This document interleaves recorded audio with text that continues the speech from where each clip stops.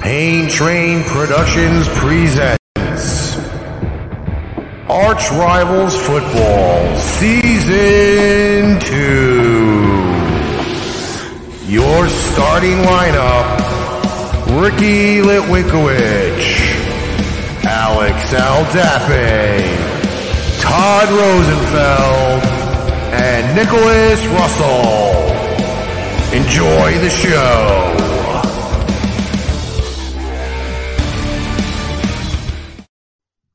What's up, everybody? Welcome. It's Archrivals. It is Tuesday, 11/26/2019, and it's me and Nick.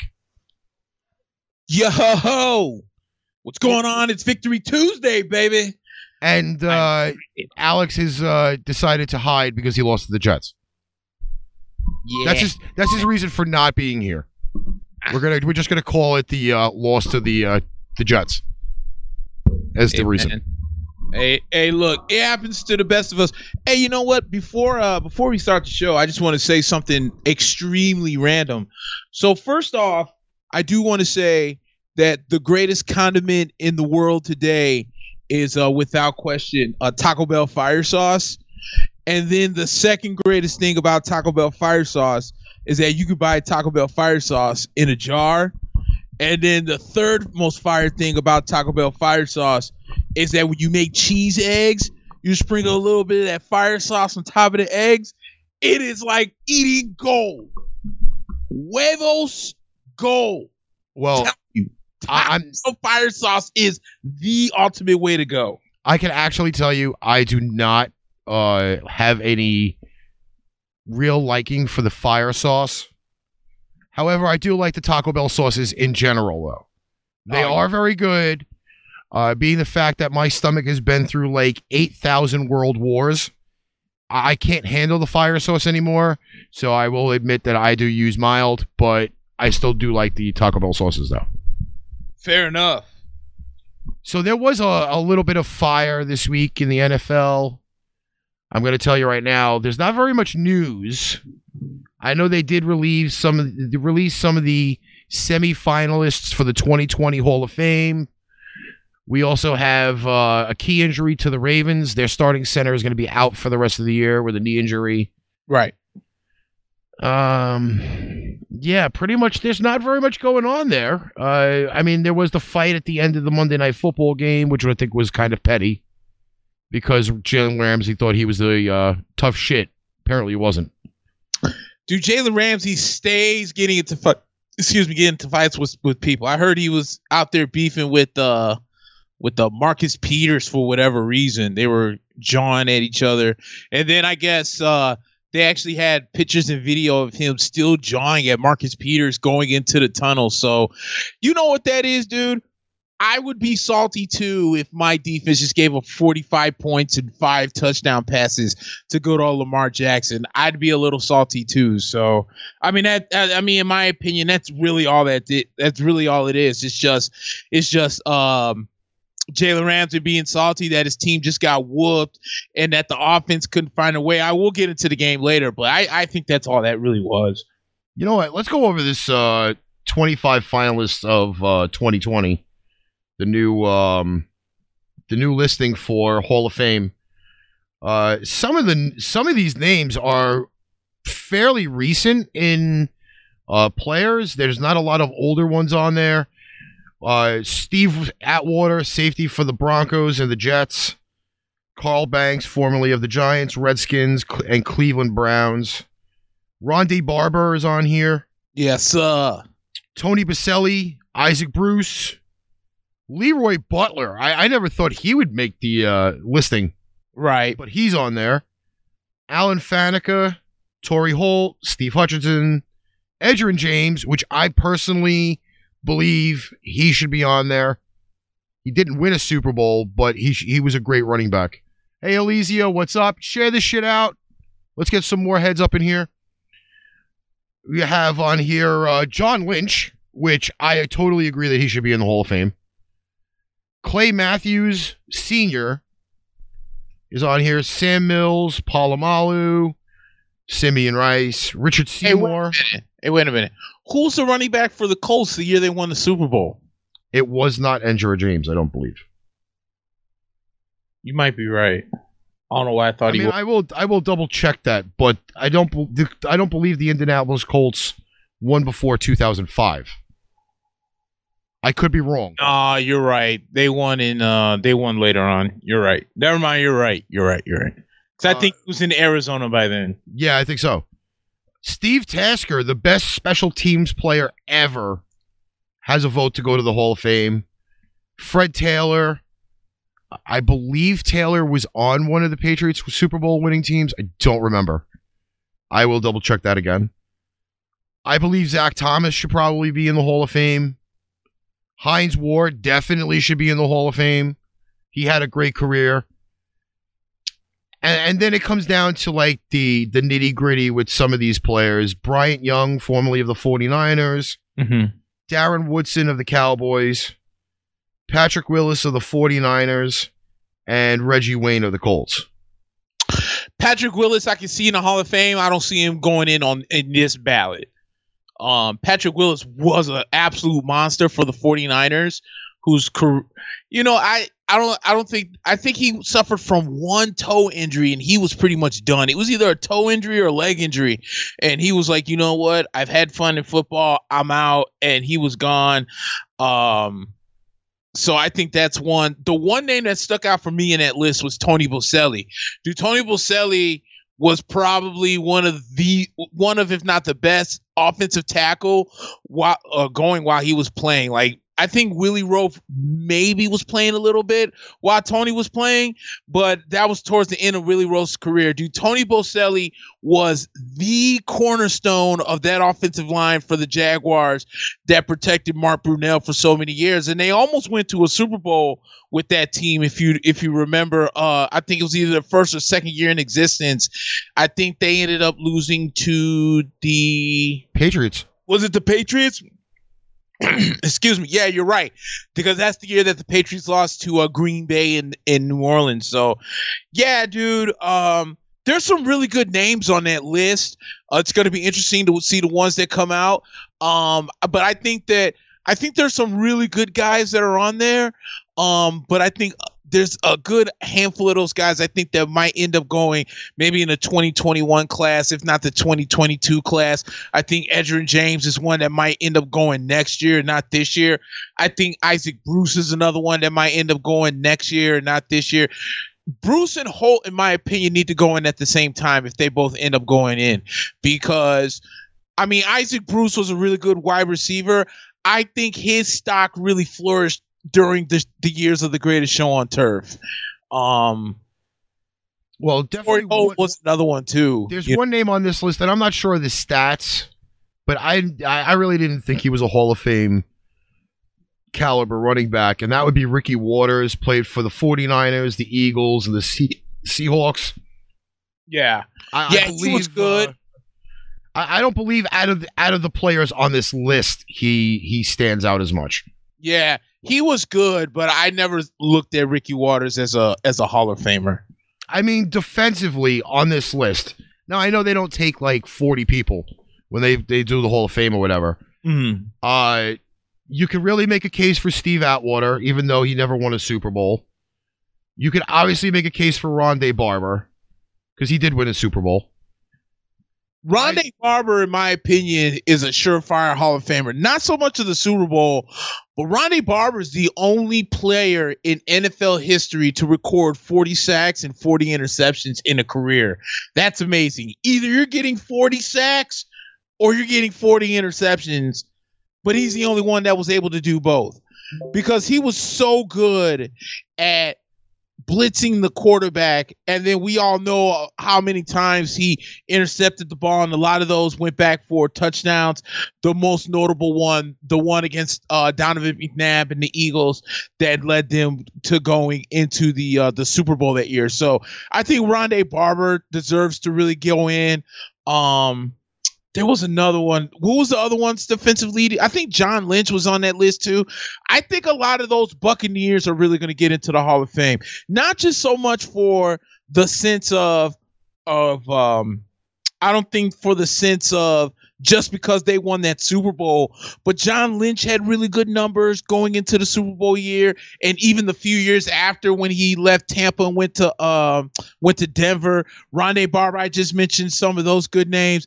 I think in due time, Simeon Rice's name needs, and everyone knows that Simeon Rice was my favorite defensive Buccaneer out of all the defensive Bucks. So I think his name will be coming up here soon. So I think there's a lot of good defensive names that are on this list that I think could make it in this class. I just think a lot of the names on the offensive side of the list, I think will go in the next 2 years or so. Well, I will tell you though, I mean, this majority is ridiculously defense. You figure Brian Young, defensive tackle, Darren Woodson, safety, Patrick Willis, linebacker. I mean, this is a defensive class. And Palomalu is one of those ones that this is his first time on there. Rondé Barber, I believe, if I'm reading this correctly, is his third time as a semifinalist, right, for the Hall of Fame. So, yeah, I mean, this is going to be a good class. We broke this down last year when the list came out, and I mean, that was an amazing class last year because that had T.O., I believe. It had Randy Moss on it last year. Ed Reed was on the list last year, and obviously Ed Reed made it in because they did the ring induction at the Ravens-Patriots game. So I was pretty impressed with that. But, yeah, I mean, it is crazy to know that this Hall of Fame class is huge. And it's a lot of recent players. There's not a lot of older players in there. Right. Which kind of makes a lot of sense. Right. We have here, let's see, I mentioned it before, that starting center for the Ravens, Matt Skura, missing the rest of the season with a knee injury. There's playoff scenarios. 3 teams can clinch a playoff spot this weekend. I believe that's the 49ers, the Saints, and the Patriots have the ability to clinch. They released the all-clutch team. I think we're going to go over that over the weekend when we have everybody kind of hanging around. But, yeah, I mean, otherwise news, it's not really a lot of it for the weekend, I should say. Mm-hmm. I do want to touch on this big rumor that's been going around New York radio, and I really hope it stops because it's pathetic. They were mentioning the fact that if Jason Garrett does get fired from the Cowboys, and Shermer gets fired from the Giants, that they're somehow miraculously going to hire Garrett as their head coach. Please, do me a favor. Stop the rumors. It's not going to happen. If you see what he's doing in Dallas, he's going to do the same shit here. You're never going to win. Yeah, dude. I think Jason Garrett's time in Dallas is done. And not only do I think his time in Dallas is done, what I also do believe as well is the fact that did you hear that press conference that Jerry Jones had? He did not sound like a guy that was very happy after they lost to New England this past week. Like he said, dude, there's so much talent on Dallas that this team should not be where they're at right now, which is what, 6-5, 5-5, something like that. Like they actually should be 2 or 3 wins better.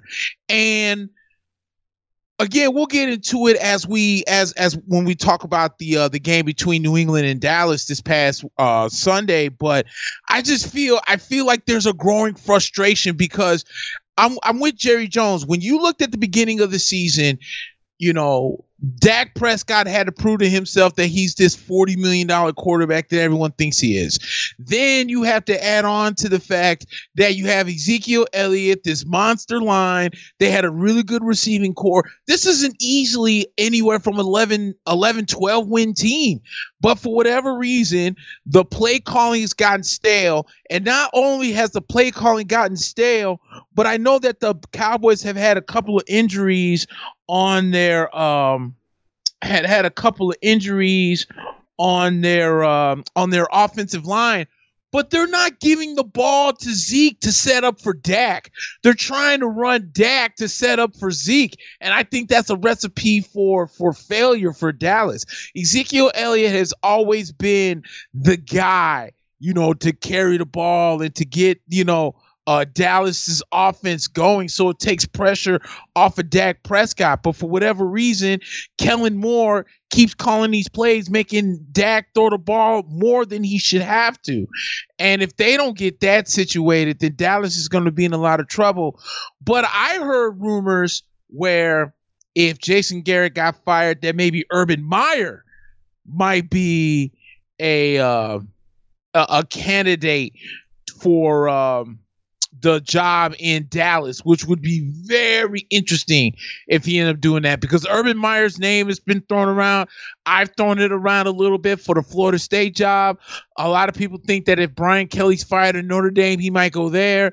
There's people that believe the USC. Now you bring up Dallas. So Urban Meyer's name has been thrown around. So it'll be interesting to see what happens at the end of the year. But Dallas really has to get themselves situated, because I mean, no offense, I know they beat Philadelphia, and I know that we talked on this show, a couple weeks ago when I was on, when they beat Philly, that they had locked up the East, but at the same time, do at least play better. Like, Philadelphia is not playing well. You should at least have a 2-3 game lead on you, and you guys both technically still have a tied record, which is ridiculous.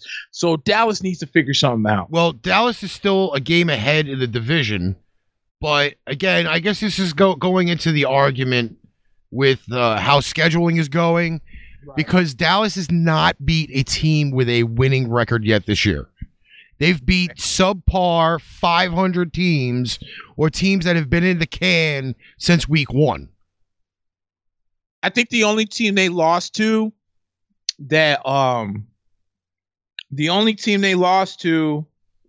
was the Jets, that didn't have a 500 record.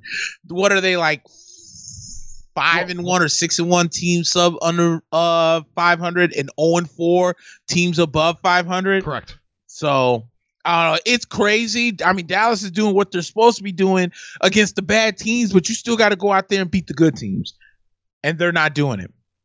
All right, so let's move into some of these recaps, because we have a triple header on Thursday. Yes, we do. And then I believe Friday or Saturday, we haven't figured out which one we're doing yet. We also have a full slate Sunday. There are no teams on a bye this week, so it's going to make it for crazy-ass fucking stuff. We'll start off with Denver and Buffalo. This game here was fairly close in the beginning. By the time the second half had rolled around, Buffalo had finally started getting in gear. Buffalo wins 20-3. No real blistering numbers for this game. Devin Singletary did rush for over 100 yards. But overall, I mean, Buffalo's offense still looks a little stagnant. Defense did step up. Yeah. It was the first bad game that Brandon Allen had for the Denver Broncos. And, I mean, this game for me was a snooze fest. Oh, yeah, basically. And like you said, dude, all year the defense for Buffalo has pretty much carried the offense. I think one thing that Buffalo is going to have to look into going into the offseason is get some playmakers for Josh Allen, to get Josh Allen to take the next step up. But right now, Buffalo runs into a Denver team that's hurt, a Denver team that's kind of, I guess I would say on the transition of the quote unquote rebuild, and Buffalo took advantage of it. You said it best. Like, it was kind of close in the beginning, and then Buffalo kind of pulled away at the end. But they definitely, this is a good win for Buffalo, and they continue to push for the playoffs. Next up, this is a game that we kind of had a little bit of an argument about on Friday. Mm-hmm. New York Giants traveling to Chi-Town to play the Chicago Bears. Yep. And the Bears come out of this 19-14 winners. I will tell you right now, there are a ton, and I mean a ton, of delusional Giants fans running around the planet. Okay? Now, in the midst of watching this game and a lot of the other ones on the 1 o'clock slate, Giants defense played fairly decent, not great. Right. A lot of fans are putting it on Daniel Jones. I kind of disagree with that, because once again, the Giants, for the third year in a row, are having offensive line issues. Yep. Special teams did not play well. Now, I understand one bad snap that rolled across the ground. You can't really kick a field goal. But Rosas, or whatever the fuck his name is, misses 2 of them. So if you add those 2 field goals on the board, you win by 1 point. Trubisky actually looked like a football player in this game, even though he threw a lot of passes that skidded across the ground. And, I mean, no team had a run game. Barkley looked like horrible, like garbage. And I think maybe he needs to be sat for the rest of the year. Yeah. He's just horrible. Yeah, I was actually going to bring that up because I read something where someone suggested that the Giants should really seriously consider shutting down Saquon Barkley for the rest of the year to try and avoid injury, which, I mean, it makes sense, for the Giants because he's their main offensive piece. Like, that's no disrespect to Daniel Jones, but Saquon Barkley is pretty much the heart and soul of this offense. And excuse me, no offense, but Saquon was going to look like crap because the Bears, outside of the fact that, they do have some big time injuries, their defense is still pretty stout. So I didn't expect Saquon to have any type of big day. I thought that if anyone's going to have a big day, it was going to be Daniel Jones. But as you mentioned, the defense played really well in this game. And let me say this too. I didn't mean to interrupt. Let me say this too. With that field goal, the one that kind of skipped on the ground, dude, kudos to the holder for picking it up and still putting it in a position for Rojas to make a decent kick. Like, it's not like he fumbled the snap or, couldn't get, Rojas, the laces were in or anything like that.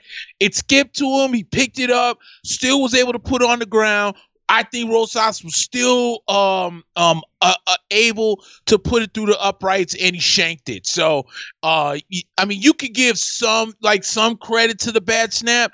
I'm just going to give love to the holder that he was able to pick it up and get it to a position to where Rosas can make the kick. But again, like, a lot of fans are going to be jumping on Daniel Jones, right? A lot of it's not his fault. They're all saying, oh, let's put Eli back in. Yeah. When's the funeral for Eli Manning if they go to put him back behind this offensive line? No, I'm with you on that. Okay? The team in a whole is fucked. Okay? Shermer is not the answer. He's not helping the situation out. And I was kind of joking about this with Melissa as we were driving on Sunday because we were listening to the postgame on the radio. And he doesn't want to acknowledge, like, certain things during the post-game press conference. And he gets questioned about it a lot. Yeah. Okay? He is probably, if not one of the worst coaches I've ever seen for a press conference. And I kind of joked about it. I was like, imagine me at a press conference. Yeah, well, our special teams sucked. We couldn't snap the ball properly. Our kicker missed 2 field goals. The offensive line is fucking trash. And our best player looks terribly human because he's just not right. It's either an injury or our offensive line. See, that's the way you should be doing a press conference.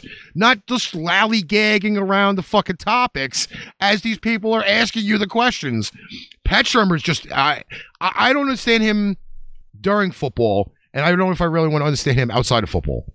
But, Yeah, I'm with you on that. And you know what? Pat Shurmur is kind of like one of the prime examples that not every offensive coordinator can turn around and be head coach. Like, he did a fine job when he was offensive coordinator with the Minnesota Vikings. It's not working out in New York. It's just not. They got a lot of holes to fill coming up in the offseason and draft. And there are other rumors saying that if Ron Rivera gets released or fired because Carolina's having a shit season, there may be a possibility of a reunion between head coach and GM. But it's failed to see. I don't know. Yeah, I don't know if I see that happening in Carolina because maybe if Cam was still playing and they sucked, maybe I would agree with you on that. But dude, like, no offense to the Carolina Panthers, but dude, I don't think I don't buy their wide receiving core. Like, I mean, it's decent, but compared to some of the other ones, especially in the South, they might have the worst collective of wide receivers, especially in the NFC South, because they're not better than Tampa's in Evans and Godwin. They're not better than the Saints with Thomas and, I mean, for what it's worth, Ted Ginn Jr.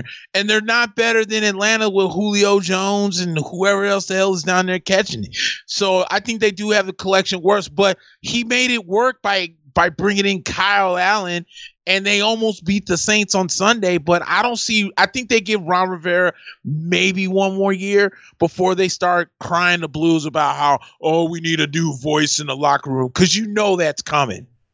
Well, speaking of voices, we have Pittsburgh traveling to Cincinnati in what I thought, again, was going to be another trash game. Mason Rudolph gets benched. They put in the duck caller, Mr. Hodges. The Steelers win 16-10. The Bengals are now 0-11. Yeah. And the rumor going around now is that Mr. Ryan Finley will not be the starter anymore. They are bringing back the redheaded stepchild of the Cincinnati Bengals and Andy Dalton. So I guess the Ryan Finley experiment is over. Yeah, you know what? I think this is not only is the Ryan Finley experiment over, I think what else it is that, okay, let's go ahead and let Andy Dalton finish the season, because we're not keeping him next year. The Cincinnati Bengals, I believe, are going to draft a quarterback next year and start all over.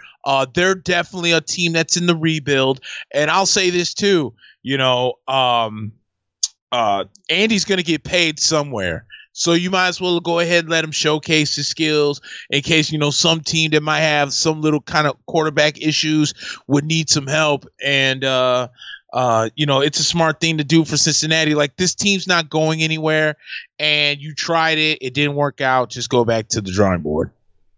But overall, though, now this is they're changing quarterback all the way around in Pittsburgh. They do not want Mason Rudolph behind center in the revenge game coming up against Cleveland. I'll honestly tell you, though, I think Hodges is a little bit of a better quarterback than Mason Rudolph at this point. He did have a decent record when Rudolph got hurt the first time. So this may be an eye-opener, but they definitely don't want Mason Rudolph dying somewhere in the middle of Pittsburgh. Yeah, right. And they were outside of the Cincinnati Stadium, or the Cleveland Stadium, I might add. They were hitting Mason Rudolph piñatas. I don't understand why you're doing that now. You should be doing that like next week, but that's what they did. Right. Obscene. All right. Speaking of the Browns, they hosted the Miami Dolphins and got smashed 41-24. Browns are now 5-6. They're making their mini little comeback for the year. Landry had 2 touchdown passes and over 140 yards receiving in this game, so I kind of thought that would be revenge, so to speak. Chubb, another 100-yard rushing game. Baker Mayfield, fairly decent game, although OBJ caught, I believe, his second or third touchdown pass for the year since like week 1. Yeah, he hasn't caught a touchdown pass since week 2. And if I'm not mistaken, that was the Monday night game against the Jets, where first he had to switch his visor out because it was too dark. And then he had the big touchdown pass kind of like in the third quarter. But that's the last time, dude. It's week 12. This man hasn't had a touchdown in 10 weeks. That would have been unheard of in New York. Well, think of it this way, though. The only thing I really cared to notice about this game, okay? Now, anybody playing the Dolphins, the Redskins, the Cincinnati Bengals at this point, who are all pretty much just jockeying for draft position, I came to notice that Ryan Fitzpatrick's pads are either too high or he has no neck. Because I'm watching the game and I'm like, where is his neck? It's like the helmet was just sitting on top of his shoulder pads. Yeah, that's Ryan Fitzpatrick for you. That's normally how he looks when he's in pads. But it's pathetic, though, that Ryan Fitzpatrick, for a 2-9 Dolphins team, led the team in rushing and passing at the same time. Well, again, dude, you got to remember the Miami Dolphins are more or less just playing for the offseason and the draft. So, they obviously waved the white flag when they traded Tunsil and Stills for first round picks and then traded Minka Fitzpatrick to the Steelers for another first round pick. So they were basically waving the white flag. So any out of this world numbers that you're going to bring up like that one, it doesn't shock me. And you don't have Kenyon Drake down there anymore. You traded him to Arizona. This team is just continuously waving the white flag. So that doesn't shock me. Well, I want you to wave the Buccaneers flag for this next segment. Unfortunately, this is a game that I really could not tune into. Oh, you missed a good one. I was surprised at the numbers, though, for the game. Tampa did go down to Atlanta and win 35-22. And Nick, I know you were all over this game, and you were very quiet for me on Sunday. So give him the cap of this game. Oh, dude. Okay, so first off, I was quiet only because I wasn't technically at home watching the game. I had to go out for brunch for a friend's birthday. But Lord knows. All right, so before I get into the game, this is what happened.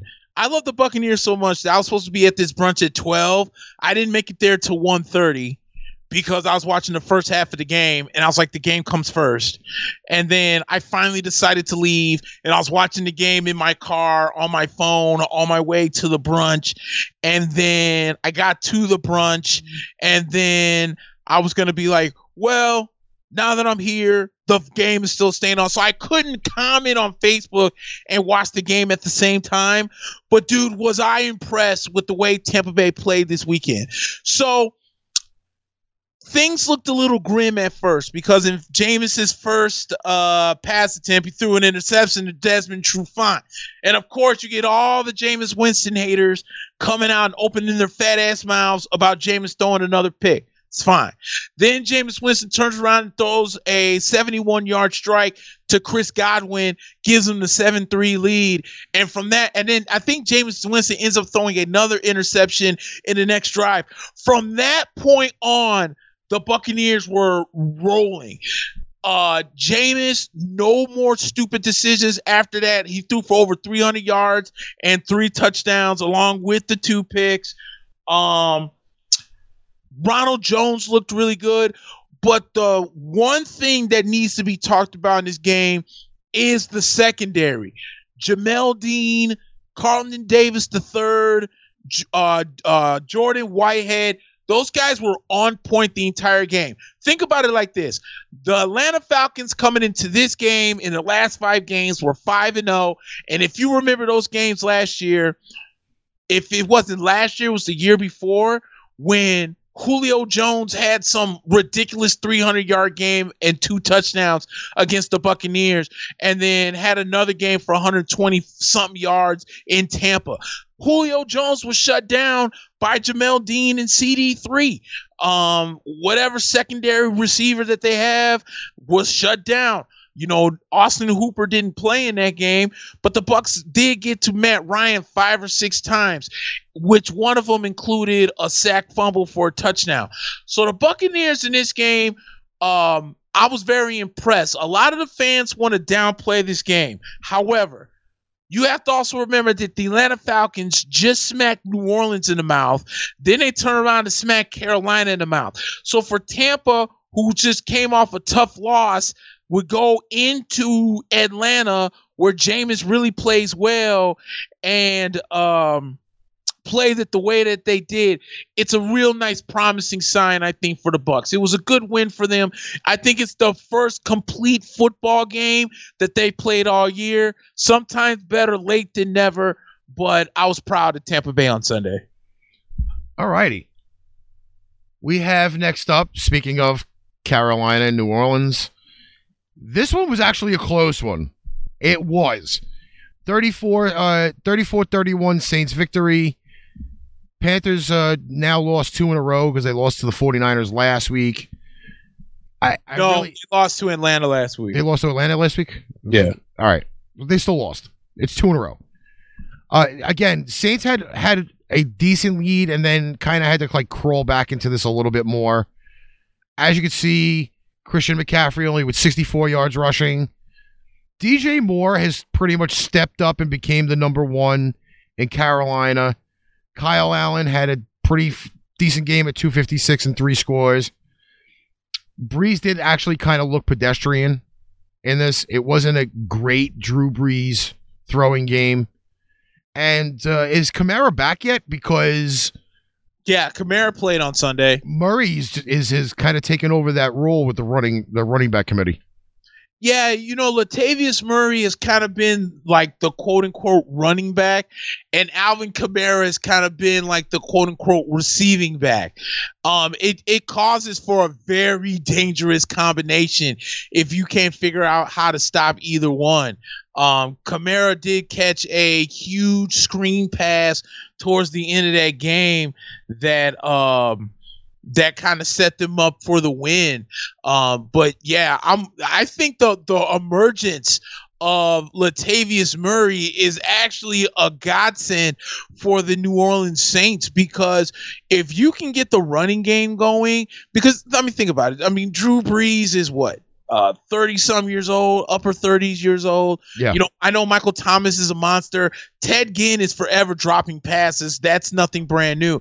But if you can get the running game going to where you have Latavius Murray that can take it to the house on any carry, and you already know that Alvin Kamara is pretty much your best dual threat back, it makes the New Orleans Saints a much dangerous team than what people I think are giving credit, because San Francisco's playing the way that they're playing, and then even though they took a bad loss, you still have Green Bay, and Minnesota's up and coming in Seattle. I think a lot of people are going to sleep on the Saints, but that dual running back threat is dangerous, because if you think about it, every team as of late in the South that has gone to the Super Bowl has had some type of dual threat. The Falcons, the team that lost to the Patriots, had Tevin Coleman, Devontae Freeman. The Carolina team that lost to Denver had Jonathan Stewart and D'Angelo Williams. So Latavius Murray and Alvin Kamara is a real good combination, and you can see which guy brings what to the table on Sundays, and you really saw it here in this game against Carolina. So Elysius has said that Brees is 39 and Ginn has fucking butterfingers. It's shameful. Yeah. Elysia, really tell us how you feel about Ted Ginn. No, dude, I but can tell you she's not wrong. I mean, she's not wrong, dude. Ted Ginn Jr., think about it. Here's a guy who was, I sound like Chris Collinsworth. Now, here's a guy right here who was the 10th overall pick by the Miami Dolphins many moons ago, right? Should have never been the 10th overall pick by the Miami Dolphins. He was not that good. In Miami, and a couple of stints in Carolina and in New Orleans, for as fast as Ted Ginn is, this man drops balls time after time after time. I think it's no knock against Michael Thomas. I think Michael Thomas is one of the best wide receivers in the game. The reason why Michael Thomas has so many catches is because Michael Thomas is the only guy on the Saints that can catch the football. Either other guys can't get open, or Ted Ginn Jr. drops passes. So if it's not Kamara, Michael Thomas is the only guy I feel like Drew Brees can count on. Well, I will say, though, that Jared Cook did have multiple looks and attempts, targets, I should say, on Sunday, and he didn't catch very many of those either. So that's why I was kind of saying that, like, Brees actually did look pedestrian on Sunday at a lot of points. But then again, the last 2 weeks, the pressure that Brees has had to face has just been literally ridiculous. Mm-hmm. That's where I can leave that as. This game here, another game that I kind of, I have a message for people on this game. All right. So Saturday and Sunday, I get a bunch of Facebook messages on people betting in Atlantic City. Mm-hmm. And they're like, what is your best bet for the weekend? Like, what is the most solid game you can pick on the NFL schedule? And obviously, they asked me all about Pats and Cowboys. And I turned around totally and said, no, don't bet the game. Don't bet that game. It's a trap. Bet Seattle over Philly. And what happened? with a 1-point spread. The Seahawks win 17-9. Yeah. And they move to 9-2, where Philly is now 5-6, or the 500 again, with a chance to literally stranglehold the NFC East. The only thing they can stranglehold is the toilet, because that's where they're going. Okay? This game was offensive for the first quarter and a half, and then it died. Defenses took over. For me, like, this could have not been a better game to watch for a lot of purposes. It was Wentz versus Russell Wilson, defense versus defense, which, you know, that's always usually pretty good. Uh-oh. What? I heard an uh-oh. Oh, Elysia's comment. Don't get me wrong, I love my team, but Gint can't get... You faded out on me. I can't hear you. I faded out. Oh, there you go. Okay, you're good. You're good. Right. You're good. She says, don't get me wrong, I love my team, but Ginn can't get his shit together, and it costs us. Fucking Butterfingers. Thomas is a beast. Ginn needs to sit out for fucking real. She's not, again, dude, Alicia is not lying. There's no other viable option for Drew Brees to throw it to unless it's Alvin Kamara. If your running back is the second best receiving back is the second best receiving option that you have on your team, then dude, your other wide receivers freaking suck. And they suck, dude. Like, she's not wrong. Like, if Ted Ginn catches a football, it'd been a miracle by Jesus that he actually caught it. Seriously. So again, that just shows how really good Michael Thomas is, but it also shows how pedestrian, for the best way of putting it, the Saints wide receiver core minus Michael Thomas is. Yeah, she's definitely not wrong. Well, speaking of, they didn't have any receivers in Philly either, by the way. Yeah, and I'm glad you brought that up, because I kind of feel bad for Carson Wentz, because now you're starting to get the is Carson Wentz a bust and all this other nonsense that's coming out of people's mouths. I don't think Carson Wentz is the problem. I'm almost gonna venture to say, and this could be a reach on my part, but I'm wondering if the Philadelphia Eagle offense is tuning out Doug Peterson, because look at it like this: they could barely run the football.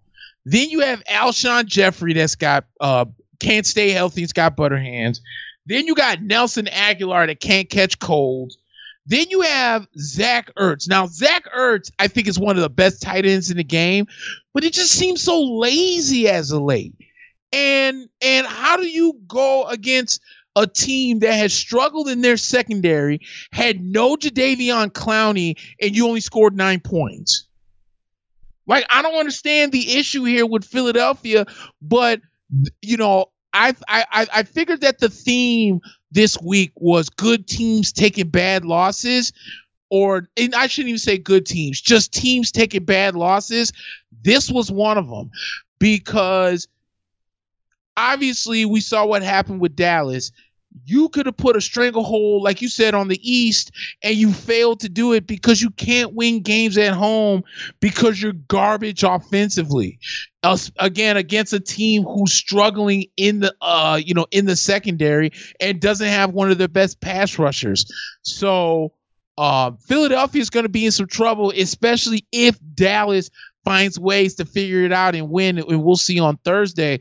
But yeah, this is a tough loss for Philadelphia, and it was a good win by Seattle. You know, Russell Wilson adds on, quote unquote, to his MVP conversation, but it was a good win for Seattle. All right, so we're going to move to another trash sighting in D.C. Apparently, everybody heard Dwayne Haskins after last week. Redskins win 19-16 on a game-winning field goal with like 4 seconds left.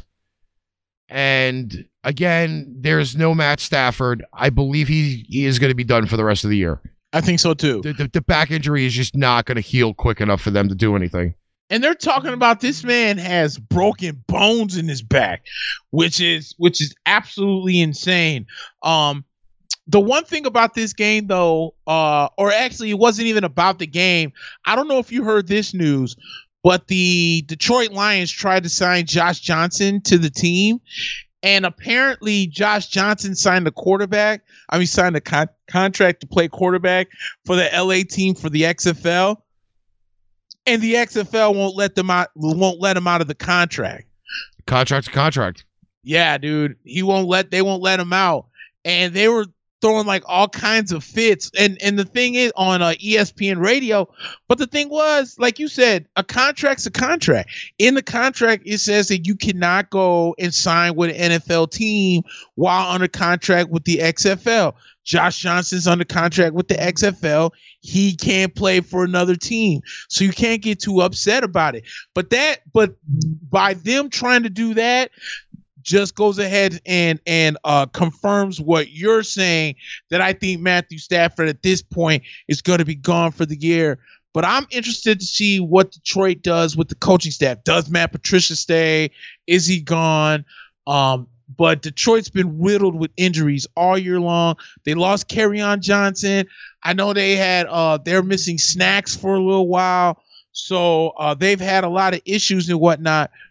But this was like you said, this was just a trash game. And then at the end of the game, when they went to try and go and kneel the football, Dwayne Haskins is taking selfies and they didn't know where he was at. So Case Keenum had to come out and take the kneel. Fucking retard. I'm saying, dude, the Washington Redskins are just a mess, bro. That's a fucking dysfunctional family in itself. Yeah, I mean, seriously. I mean, there is no lie in that statement. You know, Daniel Snyder acts like he knows football and he doesn't know football. And the Washington Redskins has been trash for I don't know how long. And they're just, I don't know, dude, they're just bad. And then you get this to happen where your starting quarterback is overtaking selfies instead of kneeling the football so you guys can end the game. Dude, take selfies when the game's over with, not while you still have time left on the clock. I wouldn't say this as a Patriots fan. I'd say this as a general fan. Sign me up for the fucking general manager ownership thing. Let me take care of a fucking NFL franchise. I hire you and Alex. I get you down on the fucking field. You guys can take care of business. I'll get you the players. We'd all be good. The trifecta would be perfect. Oh, yeah, dude. Easily. Because the Washington Redskins can easily be fixed. Yeah. They just don't have the right people. They really could. But, you know, you're seeing what they've done with what's his name? Trent Williams. They've ruined that relationship so bad that it would take a miracle of God for him to want to come back to Washington. But like you said, dude, that team's a mess. Like Darius guys can't stay healthy. Adrian Peterson's like 50. They have no wide receivers. They still have yet to move on from Jordan Reed, who can't stay healthy for more than 5 minutes. Not 5 games, 5 minutes. They're just bad, dude. The Redskins are a bad football team. On to other news. We moved to MetLife Stadium. You know, the winners of the Snoopy Bowl. Yes. Because that's the only bowl they're ever going to win. The Jets have a 3-game winning streak, folks. Look out. 6-10 is still a possibility. But they do for Medina, yeah. Yeah, they do have the win over the Oakland Raiders 34-3. A lot of people are complaining that the Raiders had a 6-hour flight, and that's the majority of the reason why they lost. I can't blame a 6-hour flight. You are there a day and a half prior to the game. Do not blame a 6-hour flight for the reason why you lost. And you on top of that, yeah, and on top of that, it's not like they just sprung it on you that you were going to New York to play the Jets. I mean, you knew this how long ago? So, yeah, don't miss me with that nonsense. That's nonsense to me. I mean, purely David Carr threw for 127 yards. Jacobs only rushed for 34. Their leading receiver, 47 yards. Okay? Darnold has come back with another 300-yard game. Le'Veon Bell, not even 50 yards rushing. A bone that I do have to pick with the New York Jets and their fans. Robbie Anderson's only touchdown catch, he jumped up into the stands and stood with the fans. Okay? Now, if that idiot fell and hurt himself getting out of the stands, you just done fucked yourself for the rest of the season. True. Okay? All in all, the Jets did play a lot better. They took advantage of a Raider team that's normally good on the road this year. And kudos to them. They've got their 3-game winning streak.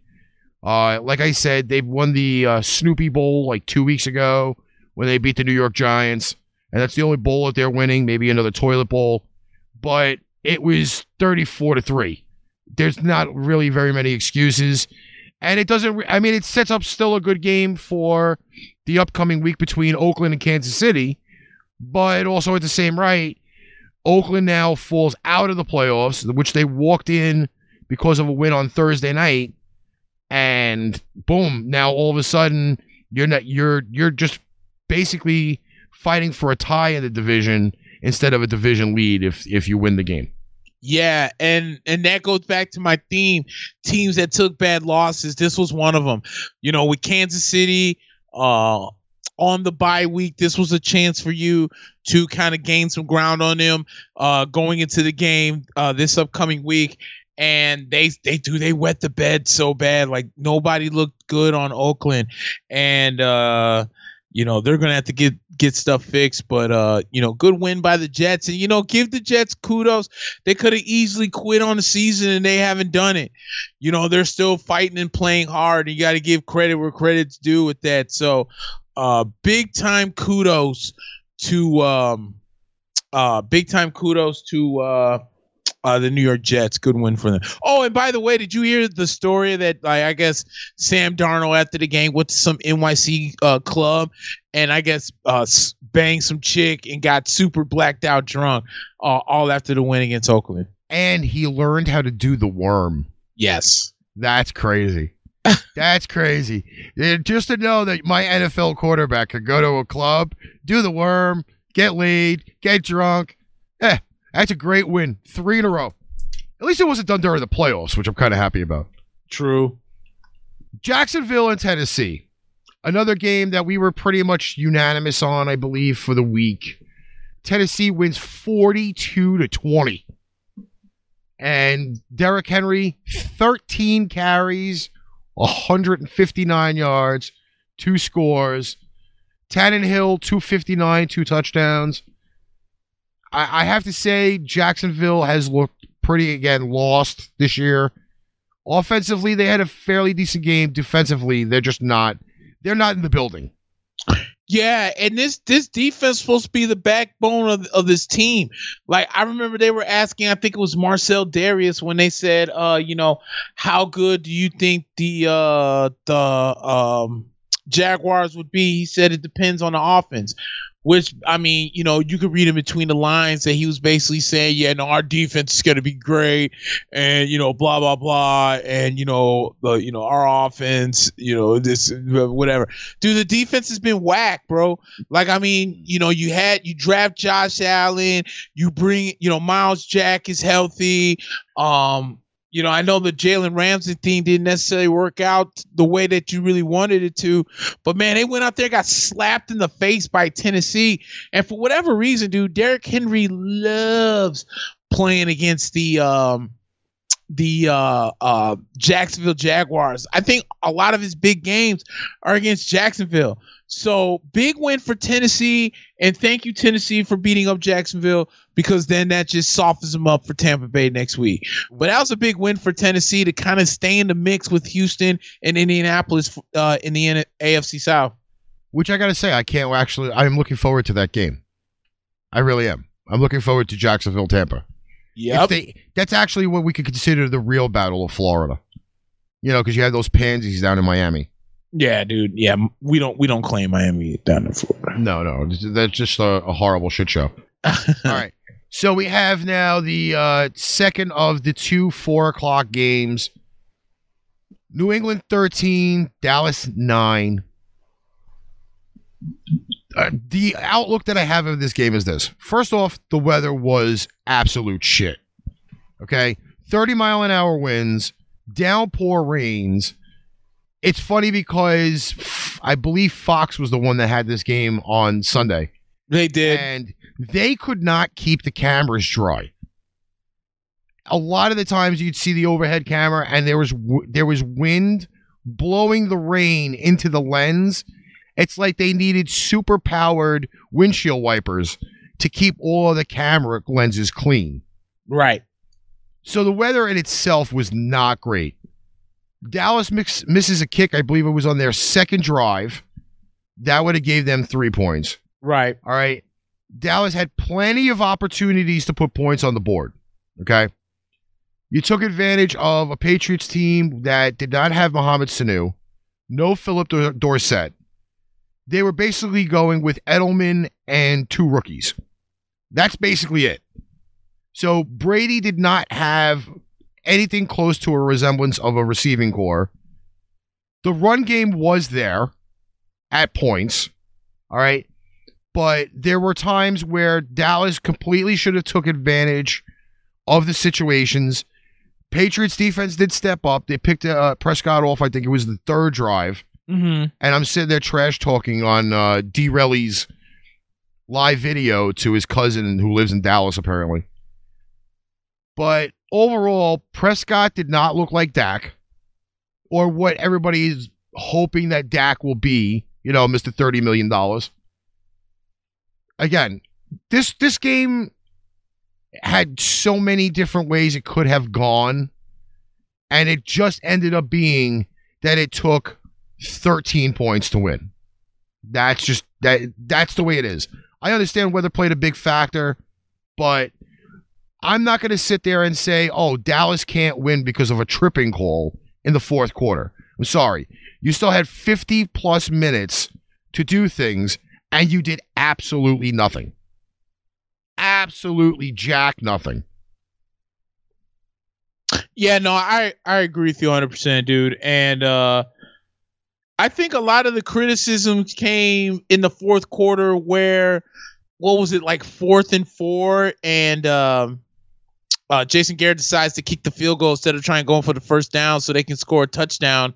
And you're down points with 7 minutes left. Yeah. So you're down 7 minutes left, but you also know that you've been struggling offensively and defensively. This is that time where Tom Brady can pretty much just sit on the ball and they can run you to death. And that's kind of exactly what they did. So, this was a good win for what it's worth in the elements for the New England Patriots. But again, sticking with the theme, it's a bad loss for Dallas. Again, you have a chance to put your foot on the throats of the Philadelphia Eagles, and you can't do it because, again, for whatever reason, Kellen Moore is trying to make Dak Prescott the next Roger Staubach and just not running the ball with what's his name, with Zeke and Tony Pollard. I feel like if they started running the ball more and keep an emphasis on the run, it will set up the pass and make the throws a little bit better for Zeke. I mean, for Dak Prescott. But if you're sitting there and Dak Prescott's got to throw for like the first 14 plays of the game, and then, oh yeah, by the way, we'll give it to Zeke. You're not going to win that way, So, between Kellen Moore and Big Head Jason Garrett, they need to figure it out because I'll tell you straight up, Jason Garrett, I think will dip extra quick, will get fired more quickly than what's his name, Kellen Moore. I can tell you that with a straight face. So you could tell Jerry Jones is getting frustrated with this team, but the only thing I can say about New England, dude, is their offense still looks old, and Tom Brady looks like every bit of the 42-year-old quarterback that he is. But that defense is amazing, and you saw why on Sunday night. Well, if this is the last tidbit that I'm going to give about the game, it is the 3rd time ever in Amari Cooper's career he did not have a catch. Yeah, third time. Yeah. So Stephon Gilmore did put the clamps on him big time. Yes, he did. Sunday Night Football, we had the Green Bay Packers, the Cheeseheads, everybody traveling to San Fran in what I saw was like pretty much a 50-50 crowd. 49ers smash the the Green Bay Packers. Sorry, saw the yellow helmet. 37-8. Yeah. And there is a very, very interesting meme running around on Facebook right now. I think it's on Instagram as well. And it says that if Aaron Rodgers had Allstate instead of State Farm, he would have had better protection. From this, and it's him getting sacked by like Bosa and Buckner and those guys. Yes, because I saw that. The Green Bay offensive line was horrible too. Yeah, they were bad. The defensive side of the ball was bad. And like this is alarming because, you know, when we were talking about the game last week, I know I said that the reason why I really liked Green Bay was because I thought that in these kind of games, they're the ones that had the experience more than San Francisco. But it was San Francisco that showed that they had more than the drive to want to win. And then how does Green Bay come off looking like that? And you were on the bye last week, you know? So this is one of those games where like we've seen Green Bay keep having these games like this in the Bay Area. We saw them do it a couple weeks ago when they lost to the Chargers. And now you see it again while you're losing to San Francisco. So I think that was a big win for San Fran for a couple of reasons. A, it keeps San Francisco in the in the hunt, 2 games over in the NFC West for Seattle. Then they remain the number 1 team in the entire NFC. And if you're going to get George Kittle back like they had on Sunday, hey, I'm tell you what, it's going to make for a long day if Garoppolo and Kittle are finding each other, especially if you run a bootleg and then you find George Kittle wide open and then he just stumbles on into the end zone. So a bad loss, I thought, for Green Bay, because for Green Bay, they now could have gone 9-2. Maybe 9-2. Yeah, they could have been 9-2 with Minnesota that's right behind you. That's 8-3. Who, oh, by the way, you play again in Minnesota. I thought that was a bad loss. And now Minnesota has a lot of. They should have all the confidence in the world that they can go out and claim the NFC North. So finally, we had the Monday Night Massacre. Yeah, Baltimore going to L.A.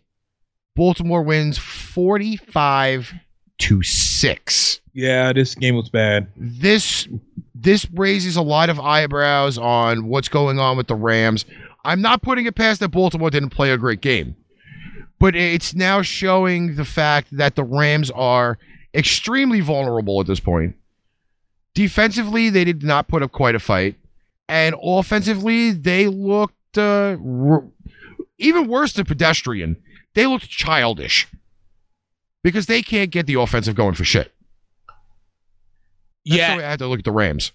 Yeah, and that has been the question all year, like, what's going on with L.A.? You know, people want to say, oh, I think Jared Goff's overrated. I think it's a little bit more than that. They're not really running and establishing the run with Todd Gurley.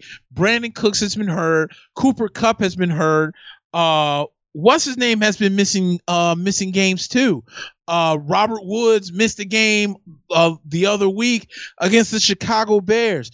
So they have some injuries. Sean McVay has not really been able to get this offense in check or in line.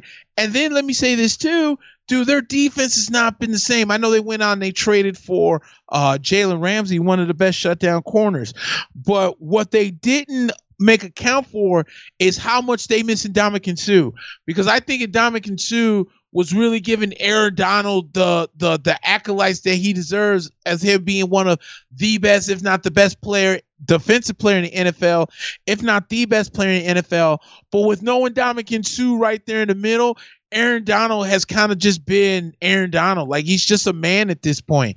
So the Rams have a lot of issues, and this is a bad loss for them just for the fact of, I mean, it's not like you were going to catch San Francisco or maybe even catch Seattle, but you could have made some positive ground in case one of those two teams happened to go on this slump. But now it means nothing because you lost and got embarrassed at home so bad. On national TV, by the way. On national TV, by the way, yes. And now you're fighting because you just got your asses whooped. I mean, that's basically all that fighting was with Jalen Ramsey. He just mad because he just got his ass whooped. So, and then with Baltimore, what's his name threw 5 touchdown passes. Lamar threw 5 touchdown passes. But let me say this too. I'm thinking that as the weeks go on, all these questions we may have had about Lamar Jackson, I feel like starting to go out the window. Can he run? We know he can run. Can he pass? We know that he can pass. People are like, oh, well, a lot of his touchdowns are on the short routes and check. That's because you have a guy who is working an offense that fits Lamar Jackson. So is Lamar Jackson going to take those huge throws down the field? Probably not. But he is a guy that's good on the short routes. He's a guy that's good to know when he's going to run and when he's not going to. So I think Lamar Jackson's got an unfair shake because a lot of people thought that he should have came in as a wide receiver or a running back, but he's proven everybody wrong and like he knew that he was a quarterback. All right, so that kills off the Week 12 schedule. Week 13 starts with a triple header, Thanksgiving Day, and we have those 3 picks for you. We have Chicago going to Detroit. Detroit -1.5. Game starting at 11:30 Central. Yeah, I'm going with the Bears again on this one. I still think the Lions obviously missed Matt Stafford. Jeff Driscoll is filling in, and I think he's starting to get comfortable. But I still can't ignore the fact on how good the Bears defense is. Yes, Mitch looked good last week against the Giants, but we know that the Giants have struggled defensively. So the Bears took advantage of that. Now they're going to play a Lions team that's hurt defensively as well. So I like the Bears. You said what's the spread on that? -1.5. Yeah, I like the Bears. I like the Bears plus the 1.5. All right, I think I'm going to go with the Bears as well. Now, mind you, I called the Bears last week because they played the Giants. The Giants, I mean. That you did. I can't even argue with you on that. Because I wasn't rooting for those blueberry bastards. Sorry. Okay, so 3:30 Central Time, we have Buffalo at Dallas. Dallas -7. Ooh. Man, I like both teams as well. I'm gonna go with Dallas, but I don't think that they'll beat Buffalo by 7. This is a scary game for Dallas because if the Buffalo Bills play any kind of defense, if the Buffalo Bills play any kind of offense, it could make a long day for the Dallas Cowboys because the Bills defense is so damn good. The Bills defense is really good. I think the defense is the reason why they're 8-3. And, Dallas has the big playability to put points up on the board if the calls are made correctly. Like, stop trying to make Dak Prescott Roger Staubach and run the damn ball. That's all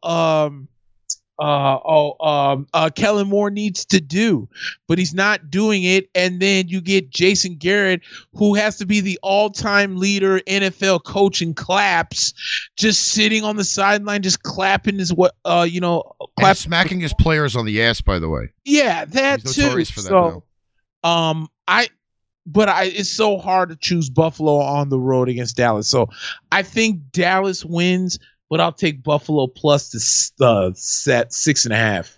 All right, so let's write this down. I kind of have the same feeling as you do, though. But knowing the fact that Dallas has technically, statistically, the number 1 ranked offense in the NFL, right? Dallas's defense the last 3 games has allowed a 100-yard rusher. Yep. I find that as a difficulty to know that unless there's actual containment and if they draw up some type of a spy defensive plan, that Allen's going to run all over them. True. Singletary, is it Singletary? Yep, Devin Singletary. Singletary can run. Gore can run. I think between the 3 of them, I'm not worried about the passing game. I think I'd be more worried about Dallas stopping the rush. And I think that Dallas playing at home on Thanksgiving has been pretty much like a given, unless they play the Patriots, because then they lose to them on Thanksgiving. Right. But I think this is going to be like a 4-point Dallas win. And I was pretty much on the numbers on it on Sunday, too, with them. Yeah, I was only thinking 3 or 4 myself. I didn't think that Dallas would, or it would be any kind of blowout on each side. So, yeah, I was thinking like Dallas will win, but maybe by 3 or 4 points. All right, so I'm going to kind of agree on the line there. Finally, Thursday night football, regularly scheduled time. No Pain Train Pipe Bomb this week, so I could actually sit down and watch the game. New Orleans at Atlanta. Mm-hmm. Saints 9-2, Falcons 3-8. Falcons won earlier this year, 26-9, and the spread is New Orleans -7. So, yeah. Yeah, dude, I'm going with New Orleans definitely on the win. I don't think that Lightning is going to strike the same. What is it? Lightning strikes in the same place. We saw Atlanta dominate New Orleans a couple weeks ago, but I think New Orleans knows what's on the line, which is a playoff berth and a chance to win the NFC South yet again. And remember, a lot of people left this team for dead when Drew Brees had to miss all that time with the thumb injury, and all Teddy Bridgewater did was not lose a game and keep the seat warm for Drew Brees as he's coming back. With Atlanta, they definitely took a step backward last week against Tampa Bay. Julio Jones didn't have that good of a game. The Bucks possessed the best run defense in all the NFL. Atlanta couldn't run in that game. Matt Ryan was all over the place. And if you think the Bucks front line is scary, the Saints front line is equally as scary with guys like, Sheldon Rankins and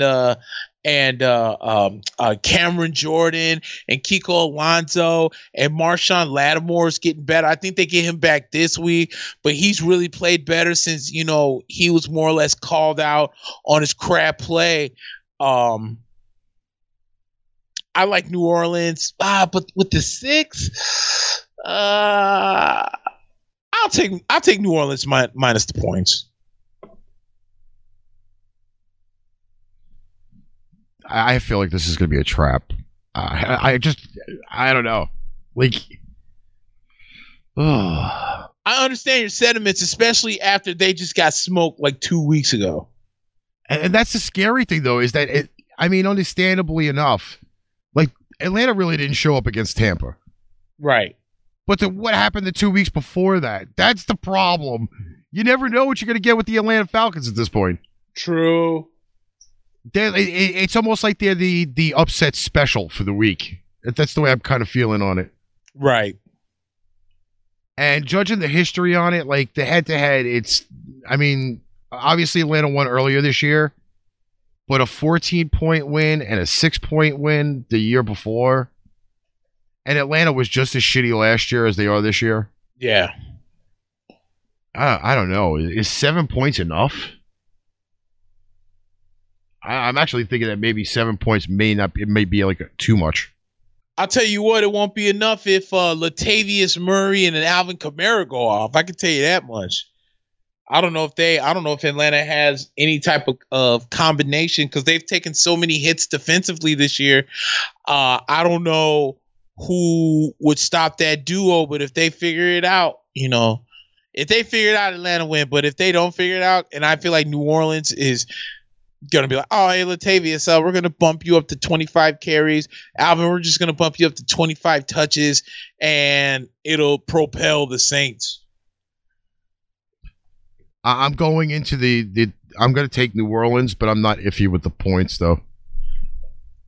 Fair enough. Like I feel like you see a team like 2 weeks later, and you've already got enough tape on them that you could probably maybe play the same game plan and just disrupt traffic. That's just kind of the way I look at it. You know what I mean? Right.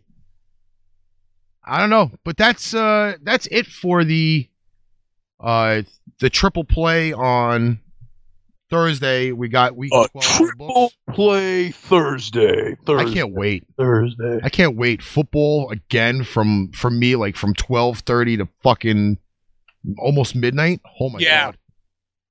Yep. While everybody's upstairs cooking, you're downstairs watching. Exactly. I'm loving that.